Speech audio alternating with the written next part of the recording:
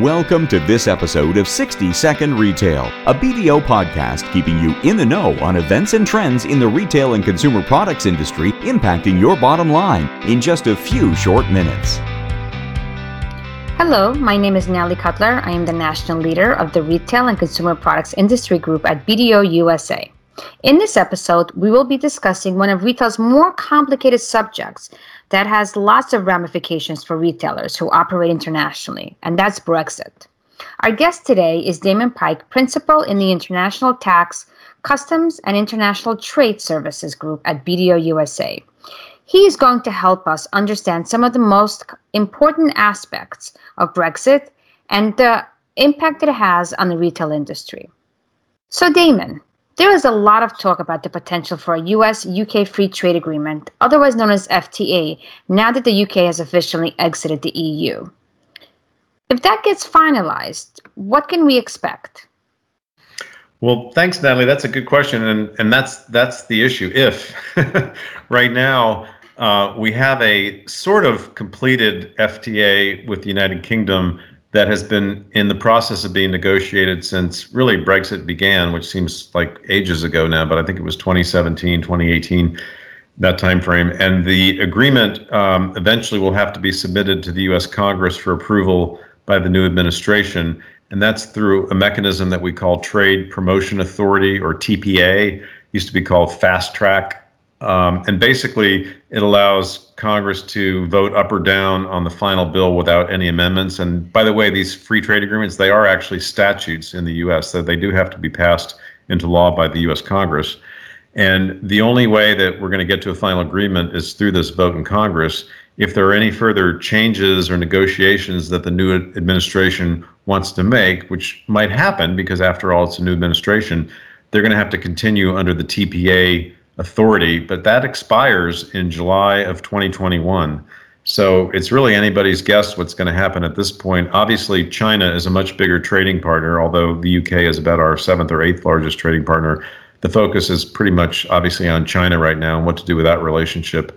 But this is an important one for the US with the UK. So if you keep your fingers crossed and we can get something submitted to Congress before July, then we will have essentially a duty-free trading area with goods of U.S. and UK origin that go back and forth between the two countries, not including the UK. But that does present some issues regarding country of origin, and I think we'll segue into that next, right? Yes. So if it does get finalized, how would this impact retailers who operate internationally, and specifically those retailers who have distribution centers in the UK?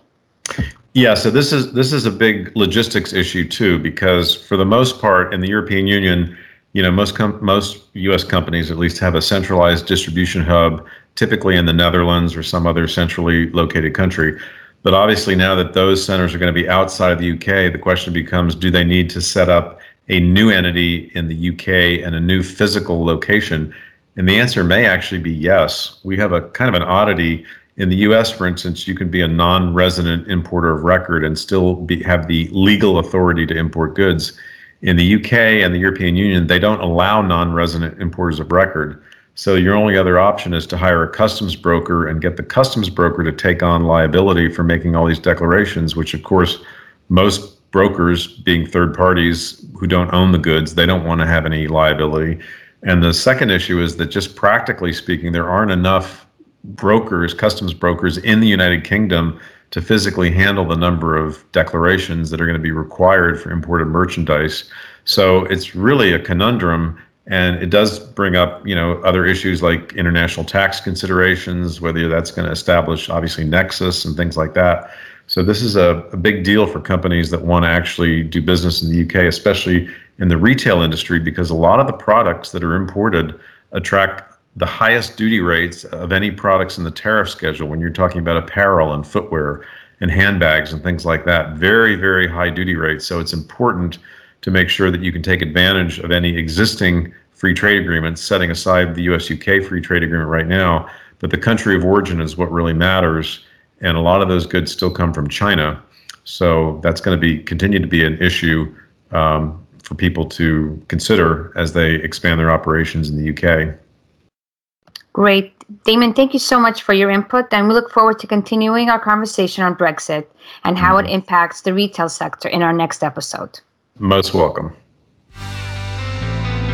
And that concludes this episode of BDO's 60-Second Retail Podcast. Don't forget to tune in for the next episode. To find more information on our hosts, guests, BDO services, or listen to previous episodes of 60-Second Retail, please visit www.bdo.com/60-second-retail.